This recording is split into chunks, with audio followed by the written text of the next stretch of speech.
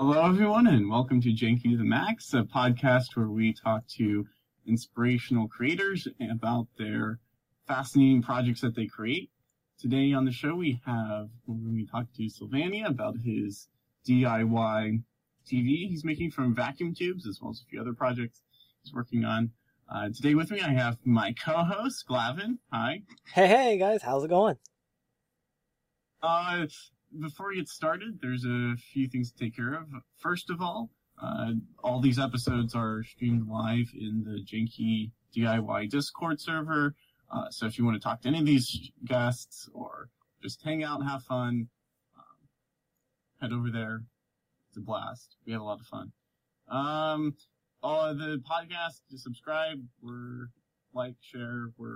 Should be everywhere. YouTube, Spotify, Apple Podcasts, all that sort of stuff. We also started a Patreon, so it's an official show now because every show has to have a Patreon or podcast. Essentially, help me get a better mic, maybe hire someone to do an intro, outro, polish it up a bit, make it bigger. All right, without any more stuff, hi Sylvania, glad you could be here. Yep, glad to be here too. So, tell us what you're working on. You have the floor. Oh, I'm designing a 19-inch black and white television set. All tube. Only has about one geranium rectifier for the power supply. That's practically the only solid-state thing there. So the diagram is based off of one found in the RC30 data manual, printed by RCA. The chassis is similar to the KCS-152 RCA model. I had to do a bit of tube substitution because... Substitution? Yeah, tube substitution. No, it was a pun. All right, keep going. So, yeah, I had to do a bit of tube substitution. Many of the tubes in the set were Novar tubes, so I had to find equivalents to Compactron tubes because the Compactrons are cheaper. But yes, I'm just trying to. When I get the picture tube, it's still on hold by the Early Television Museum. I would recommend going there. It's called the earlytelevisionmuseum.org. See here. Yeah, I'm waiting for them to send the picture tube. The owner is sick, so you can't do it right away, but I'm just waiting still, so. Whenever the picture tube comes, I can order some of the other resistors, capacitors, the tube sockets, and the vacuum tubes themselves. So that's what I'm just working on right now. Wow, that sounds like a big project. So Indeed. Essentially, you're just taking the diagrams and schematics from the manual, and you're just rebuilding it completely from those specs. Yes and no. I'm making a few modifications too. So, just to make things cheaper or allow for better picture quality, basically. Okay, all right, fair enough. So for those of us who grew up in the 21st century, tell us a bit about how RCA TVs work with. I guess how vacuum tube TVs work. Well, let's see here. Normally, there would be the receiver. This would comprise of the tuner in the intermittent frequency stage, also shortened to IF. So first, the tuner receives the signal through an antenna and is amplified and combined with a different signal, produce a steady signal, just one signal. This signal comprises of 45.75 megahertz for the video, and 41.25 megahertz for the audio. It is then passed through the intermittent frequency stages, IF stages, amplified by them, and then detected by a video detector diode at the end. It is then passed through a 4.5 megahertz filter, which then separates the audio from the video and sends it to the detector. There's many types of audio detectors. There's the Seeley detector, which comprises of 2 diodes and a center tapped transformer. And then there is the gated discriminator type, which uses a single pentode and a quadrature coil to detect it. After the video is detected, it is then sent to the video amplifier. This is then sent to the cathode of the picture tube to determine the varying light of each line of the picture. It is also taken to a sync separator. This takes the synchronization from the video signal and sends it to the oscillators. There are 2 oscillators, the horizontal and vertical oscillator. The horizontal comprises of usually two triodes, and for phase detection, which keeps the oscillator in line, 2 diodes. After the oscillator is synchronized, the signal is sent out to a horizontal output tube. This produces high voltage through a flyback transformer. The reason why it's called a flyback transformer is because of the wave. The sawtooth wave would be flying back if you were seeing on an oscilloscope. So it would A, produce the high voltage, B, produce the horizontal frequency or horizontal output for the deflection coil, the horizontal part of the deflection coils. The vertical synchronization usually goes to a dual tube. Depending on what tube it is, you could either use a dual triode. One of them is a high power triode and a low power triode to produce oscillations for the vertical output transformer, which then is linked to the yoke, vertical part of the yoke. The other way to do it is through a beam power pentode unit combined with a low-powered triode to produce the vertical oscillations. So the synchronization just basically makes sure that all the oscillators are in line. From also to make sure that strong signals do not mess up the set, and weak signals are amplified to produce a better picture.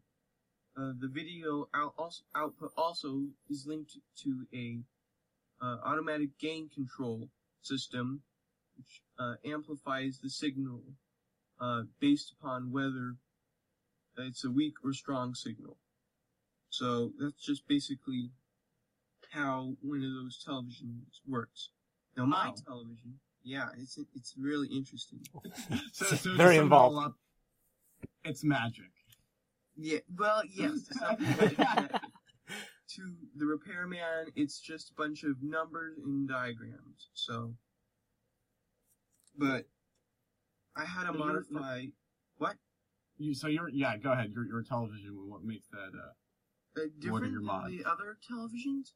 Well, because since the digital television conversion in 2009, at least here in the U.S., and in 2012 for the UK, um, analog signals are no longer practical. So feeding the video by a RCA cable, just composite video, and the audio through the two other composite cables would be a better option. So you just basically eliminate the tuner, the IF stage, and the AGC system, and the audio detectors. Just to leave the audio amplifier, so that it can amplify the audio coming in through the composite jacks. So okay. So basically modernized. Yes, it's modernized basically. Yes. Nice. So yeah.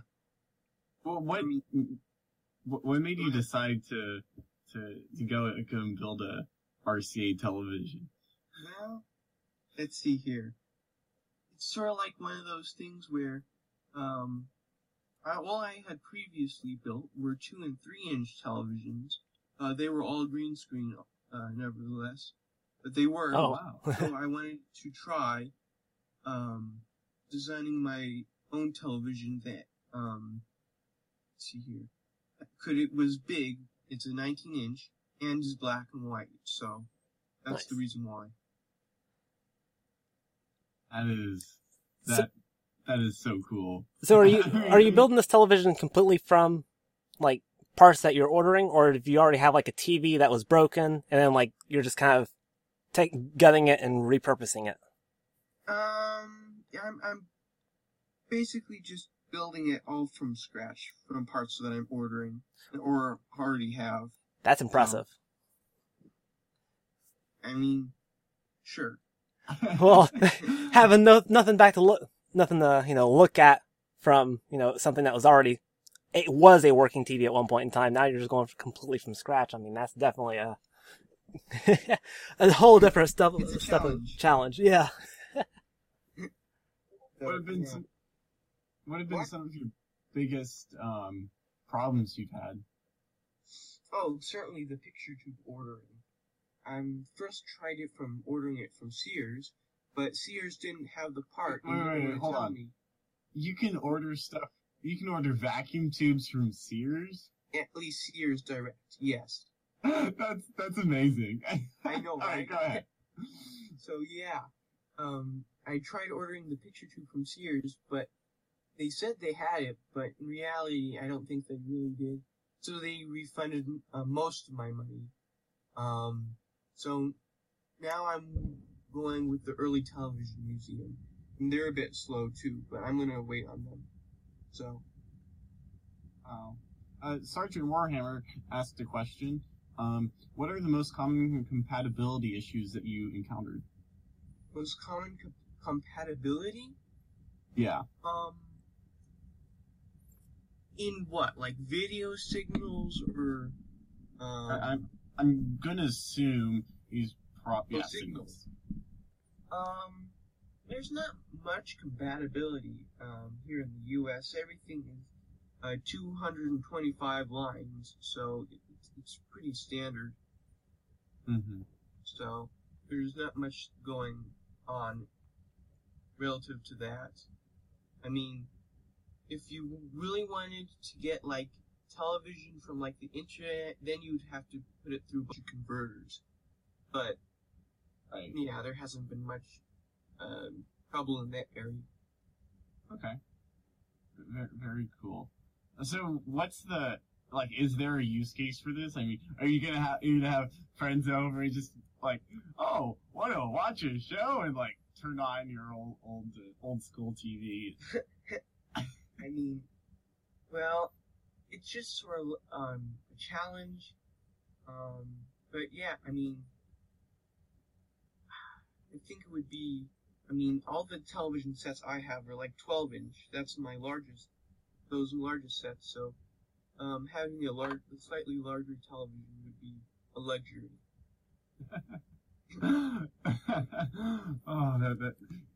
Could you convert it to you could probably somehow convert it to a monitor, right? For a computer. Absolutely. Like, I'll give an example. The Raspberry Pi that has a 525 line output. It's a bit hard to get, but yes, I can get it. That would be so funny. Yeah, I still. Yeah, go for it. Go ahead, keep going. No, I was just gonna say I still remember my first PC. It was like a family computer, first of all, but the monitor was longer than it was like wide and tall. Yeah, I have one of those monitors. Oh, nice. I hooked it up to my Raspberry Pi 2, but the converter broke, so it's no longer being used until I get a new converter. Wow. So, what are some of your projects you have lined up? Oh, I'm designing an oscilloscope because, well, I need one, absolutely, so. Why buy it when you can build it, right? Exactly. I mean, I have all the parts, I just need to get making, basically. Nice. Wow. So, is that going to be a similar thing where it's just completely from scratch, or are you going to, like, have a kit, or... Well, it's going to be certainly from scratch, because, I mean, kits are expensive, no kidding, so... Oh, no kidding? I'm sorry, guys.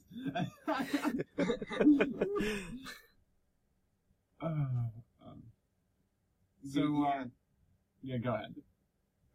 Yeah, kits are pretty expensive, so I'll just design my own. It's just one of those things where you can cheaply do it if you have all the parts. Right. Yeah, that sounds like a fun project. I gotta be curious though. What got you into the whole television scene in the first place? Well, it's a very long story. So I don't know where to begin. Let's see here. Television was... I've always wanted to build a television set because I was interested in knowing how they work. And for years I studied up on them, read about them, and attempted to build ones, hence the 2 and 3 inch televisions.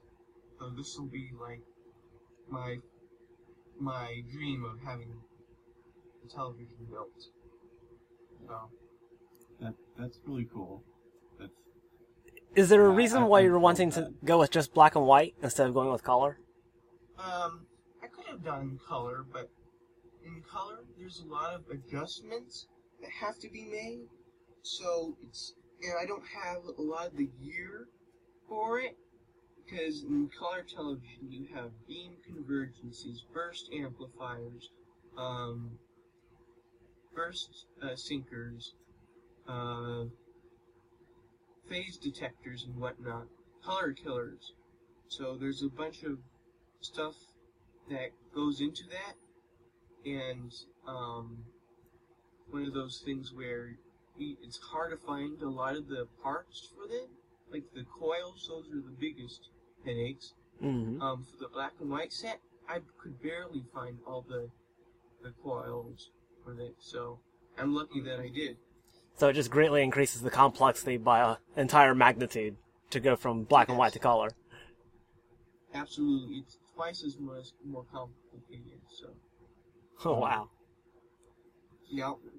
So essentially, you're saying that like the biggest problems with these, like I'm assuming it probably carries into other old, or I guess ancient tech like projects, is the finding the parts. Absolutely. You have to basically scour the internet top to bottom to find a distributor that's reputable and carries the correct parts. It's like trying to find a job. Yes, exactly. Although, yeah, it's about trying to find a job. Although even some reputable distributors, hence Sears, don't even know what they're selling, so... I bet the guy in the warehouse is like, what is this thing? I've never seen this thing before. Exactly. Hey, Greg, come over here. Do I have to get a corner? Yeah, that's probably true. Yeah. Wow, that's really. Yeah, it's interesting stuff. So what kind of inputs will your TV have? Like, what things can you hook up to it? Oh, I mean, it just has the standard RCA composite input, and when I mean say RCA, I mean, it's just a jack. It's not the actual thing made by RCA. Right, It's just the white, for red, and yellow cord. Exactly, yes. So, you could hook your Wii up to that. That has a RCA output. Some DTV converters, digital to analog television converters, I should say, have a RCA output. Although RCA is slowly fading away, it's still used, so many electronics will have an output for them. So You can play your Wii on your new TV. yes. Sergeant Warhammer asked another question. Thanks so much for keep these questions coming, everyone. Yes. Love to hear from you guys. So which standard do you see often with these legacy devices? For example, RS-232. Hold on, just a moment. Standard? I think there's a standard, well, the standard, at least for signals here in the United States. Oh, just a that kind of. Yeah. Mm-hmm. Well, you can go with just both. use- Yeah, the 525 lines, also known as 480i, or I'm sorry, 480p, that's the video signal standard. Most televisions can work with, at least here made in the United States. But just the RCA jacks, also I think they're called Bono jacks. That's another name for them. That's the kind of standard I use. So So you say in the USA? How is it different in Europe? in Europe, they have I want to say 625 lines in Europe. Their refresh rate is 25 hertz, and here in the United States, it's 30 hertz. Weird. Yeah, and their horizontal frequency is different too. Here in the US, it's 15,750 hertz, also 15.7 kilohertz. But over there, they have 15.6 kilohertz. So there's a difference. Why don't we trade Europe for the metric system, and then they in turn just standardize their tech? Because, I mean, Well, I feel like that's a win-win situation right there. yeah, I mean, no kidding. I wish that would happen, because so that Europe would be able to use our system and we can use their system. So Yeah. But like, I don't get the thing with like the weird wall outlets and stuff. I don't know. yeah, the outlets are really weird over there. I don't know what's up with them, but whatever. Well, they kind of have a point to a degree where the higher the voltage, because they run typically on like 240 or 220 line for Yeah. most of their common appliances, the higher the voltage, the less current you need. So thus, the smaller conductors are required, because current is where you have the most heat that takes place. So it makes sense to a degree when you start thinking about the actual like backbone of their utility and what they're trying to do internally. Yeah. Yeah, because over here the standard lighting branch circuit is like 15 amps. Probably over there, they have a 220 volt system. they would probably only need 7.5 amps, meaning that they would have to sort of like have a smaller conductor for that. So yeah, that's a plus. Exactly. But yeah, there's a bunch of tables for that in the NEC, and but yeah. Huh. So Interesting. Yep. After the so you're planning on working the oscilloscope. Any other projects you got planned or you're working on? None that I can think of now. I mean, if I go to the antique store and get another radio, that would be a project. But I bet radios are what you do to relax. You know, like you work really hard in these TVs, and you're like, oh, radios, so easy. Partially, yes. Most of the old radios just have a few problems in them, like the filter capacitors go bad, some causing a humming noise in the radio. A new problem coming up in most of these radios is silver mica disease, which basically affects the IF stages in the radio. Mm-hmm. So we have to replace some of the capacitors in the IF stage. But there's not much else going on with radios that really need to be changed. Maybe a few bad capacitors. If they're wax capacitors, certainly change them, but yeah, not much. That's pretty cool. I like what I love about the old radios, like the big ones. For me, I'm a bit of a designer. I care about the aesthetic a lot. I love how the old ones look and how they were built to like not only function but also look classy. Oh yeah. I feel like that's something that we could learn from the past. The stuff Yeah. we build today, but. Exactly. There's like the 1920s and 30s radios. Those ones are like in the Art Deco style. Some of the 40s radios are in Art Deco style too. But then in the 1950s, style started changing, and they turned into like the space age, where everything had lines in them and whatnot. And so then that stayed almost like the same until the 1970s. So Yeah. it just changes throughout history. So Yeah, now you pick up, I know, don't get me started on how new tech looks. It's just, I don't know, I find it really boring. Like, oh, here's Truly. a rectangle that does stuff. Whee! exactly. I take it Jay's also one of those people that likes the classic car look, too. Yeah. I have odd ideas about the design. Oh, the new Xbox, that just looks like a refrigerator.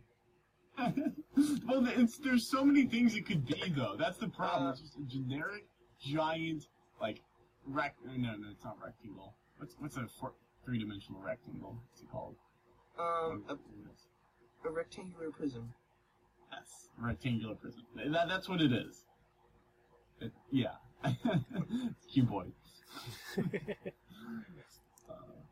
Alright, well, we should probably wrap this up.